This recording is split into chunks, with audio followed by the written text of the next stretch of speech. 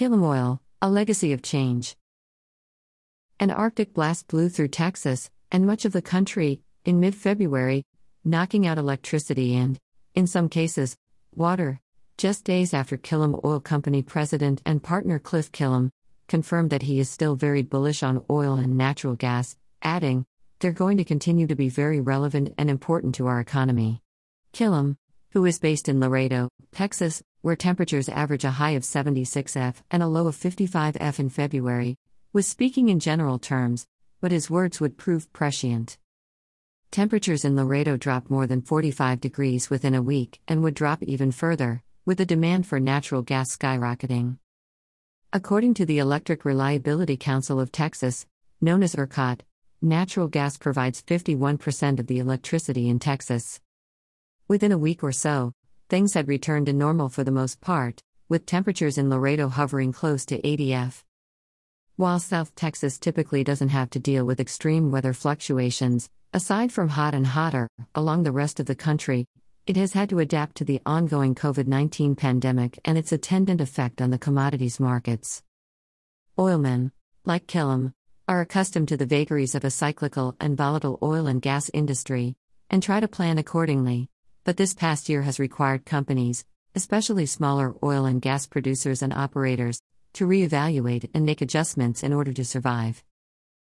Not all have been successful, with Haynes and Boone reporting 31 bankruptcies in 2020 for oil and gas companies under Texas jurisdiction and 107 nationwide. Right now, we're under a lot of distress as an industry, Killam acknowledges. There's been unprecedented economic strain on the oil and gas industry. At one point, prices were negative $20 a barrel, and it's put a lot of stress on us as a small business. We've had to look at our expenses and see where we can make adjustments and renegotiate with vendors. We've made a lot of hard choices along the way. At the same time, the oil and gas industry is dynamic, it's resilient, and we see a lot of opportunity that we plan to capitalize on going forward. Noting that South Texas and the Gulf Coast area are among the major oil and gas provinces in the state and beyond, Killam believes there is still a lot of potential in the Eagle Ford Shale and Austin Chalk formations, as well as other conventional opportunities, which gives him reason to be optimistic about the future. Our main focus right now is to acquire oil and gas properties, more so than drilling activities.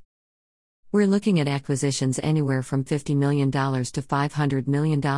That's the price range of the deals that we've been evaluating and have on our radar. To stay relevant in this industry, you need to have size and scale, and there really aren't that many private family-owned businesses left in the oil and gas industry. It wasn't always a sure bet that Killam would join the family business, which encompasses not only oil and gas, but ranching, real estate, and investments. Killam's Missouri-born paternal great-grandfather, Oliver Winfield, O.W. Killam, a serial entrepreneur and politician who helped Oklahoma achieve statehood, moved his family to Laredo in 1920. With no oil and gas experience, he decided to prospect for oil in an area where none had ever been discovered. The first well he drilled was a dry hole. The second couldn't be completed. The third time was the charm, although the well only produced 20 barrels. O.W. kept drilling and in 1921, hit a gusher, as all storied wildcatters do. The shot number 2 began producing over 400 barrels a day and several million cubic feet of natural gas, kicking off the first South Texas oil boom. With no infrastructure in place, nothing could be done with the production. Taking matters into his own hands, O.W. constructed the Texbata pipeline and, in 1923, he built MISCO refineries. He used his newfound wealth to accumulate mineral rights and acreage, including the 80,000-acre Oritz Ranch. His son Radcliffe went to the University of Texas at Austin and later became a Harvard-educated lawyer. He eventually joined the business in 1935, then left to join the war effort as a lieutenant commander in the Pacific before returning in 1945 to help continue the family tradition. Radcliffe's son, David, who graduated from the University of Texas at Austin and holds a professional degree in ranch management, started out managing the family's ranching interests before joining Killam Oil and creating 2 new divisions in investments and commercial real estate. It would seem to be a foregone conclusion that his son Cliff, named in honor of David's father, Radcliffe, would join the family business, but in a radical departure, the younger Killam, while earning a bachelor's degree, decided to pursue what would prove to be a short-lived career in publishing. There's almost nothing more diametrically opposed to the oil and gas industry than English literature, but my family was always very supportive of me pursuing whatever my interests and passions were. Prior to graduating, he took an internship working for a literary magazine published by Nobel and Pulitzer Prize-winning author Saul Bellow, only to discover its publication schedule was sporadic at best, which led to irate subscribers that Killam had to deal with. He began reflecting on what he wanted to do next and decided to take his father up on his offer to work for the family business, starting as a manual laborer in the oil fields of Freer, Texas. "I had been reading a lot," he says laughing, "so I wanted to get away from having my nose in a book to working with my hands out in the sun." Deciding to take a chance, he joined the oilfield labor force, living in a small shack on the ranch and making minimum wage, while working as gang labor on the rig site, assisting welders building pipelines, riding in a vacuum truck to help pick up loads, and becoming part of the crew operating a pulling machine where they changed out old tubing. It was my entrance into the oil field even though I grew up with it. I remember sometimes skipping dinner after working all day on the pulling machine, having worked on 3 or 4 wells, taking 2 Tylenol and going to bed, then waking up and doing it all over again. There was a lot of hard work and long days, especially because I had started taking accounting classes on certain nights in Laredo, which is 63 miles from Freer. Despite enjoying the people he was working with, after nearly a year on the pulling machine in the scorching South Texas sun, which bears down at over 100 degrees in the summer, Killam decided to explore other ways to be involved in the business. He enrolled in the Petroleum Engineering College at the University of Texas at Austin in an interdisciplinary program which, at the time, was called a Master of Energy and Mineral Resources, taking select classes in the law school, as well as the MBA, Geology and Engineering programs. He says most of the people in the program were either economists, petroleum engineers, or geologists. At the time, I was the only person with a liberal arts degree and ended up doing my thesis on U.S. natural gas policy and the liquefied natural gas, LNG, market and how the U.S. was running out of natural gas and would be importing gas. He doesn't miss a beat and admits with a laugh, "I was very wrong on that." He graduated in 2005 and says, "It was amazing to see that just shortly thereafter the shale revolution started to happen." Once again, instead of going home and joining the family business, he applied for a number of jobs and ended up as an analyst at Wood Mackenzie conducting oil and gas research and doing consulting, which added another layer of knowledge about how the industry works. Subsequently, he worked at Standard Chartered Bank working on international oil and gas M&A, before he eventually decided to return home in 2010 to Killam Oil. In 2019, he graduated with an MBA from the executive program at the University of Texas at Austin's McCombs School of Business. Recently promoted to president of Killam Oil, he has become a partner at the family business, alongside his father, David.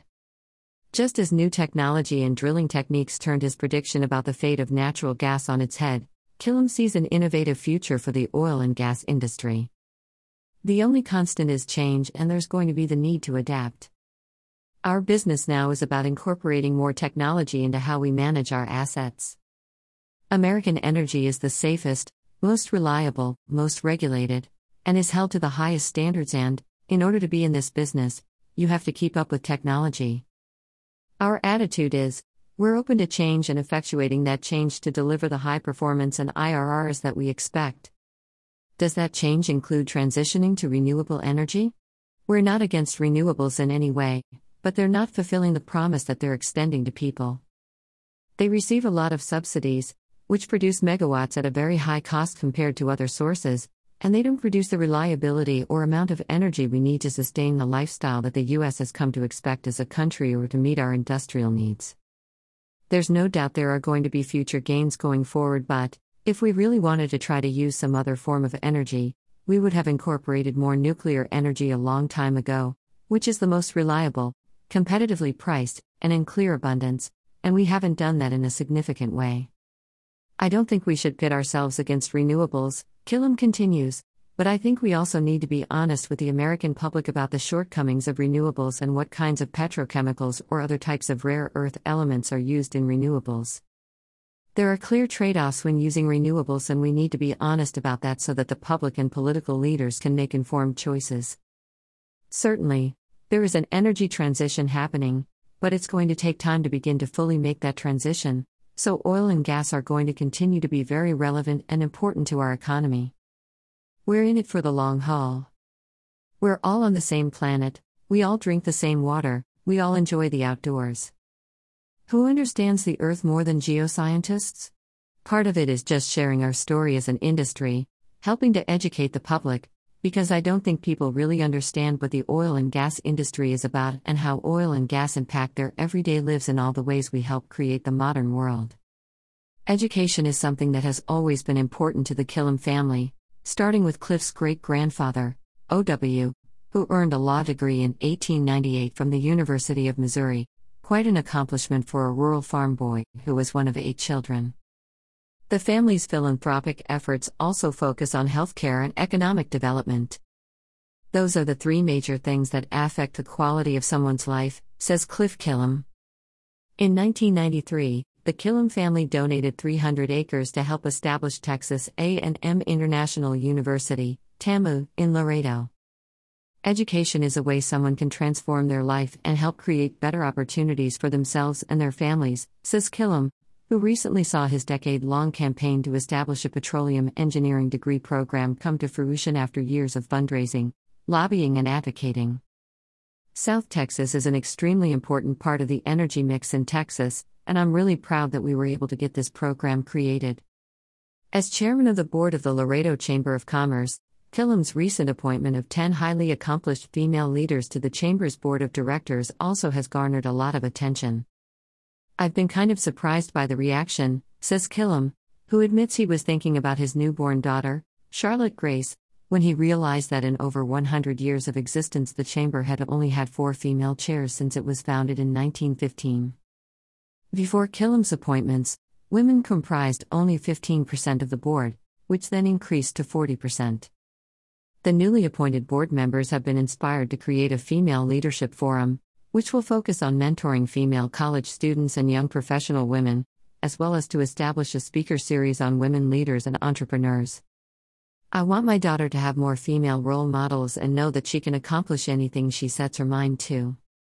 She inspired me, and now it's become a very personal and powerful experience for me. I didn't fully appreciate how it would make other people feel, and it's helped create conversations where female professionals have confided in me about their experiences and perspectives. I also wanted to convey that the Laredo Chamber is going to do things differently, and I wanted to signal that to the marketplace. We need to have different voices and different people involved. If there is a silver lining to be found amid the chaos that was 2020, it is that it marked the Killam family's centennial, living, working and giving back to the city of Laredo while carrying on the legacy of patriarch O.W. Killam. Headline photo courtesy of Maria Jose Velasquez. Managing partner of Killam Companies, David Killam, L. and son, Cliff Killam, inspecting a well site in South Texas.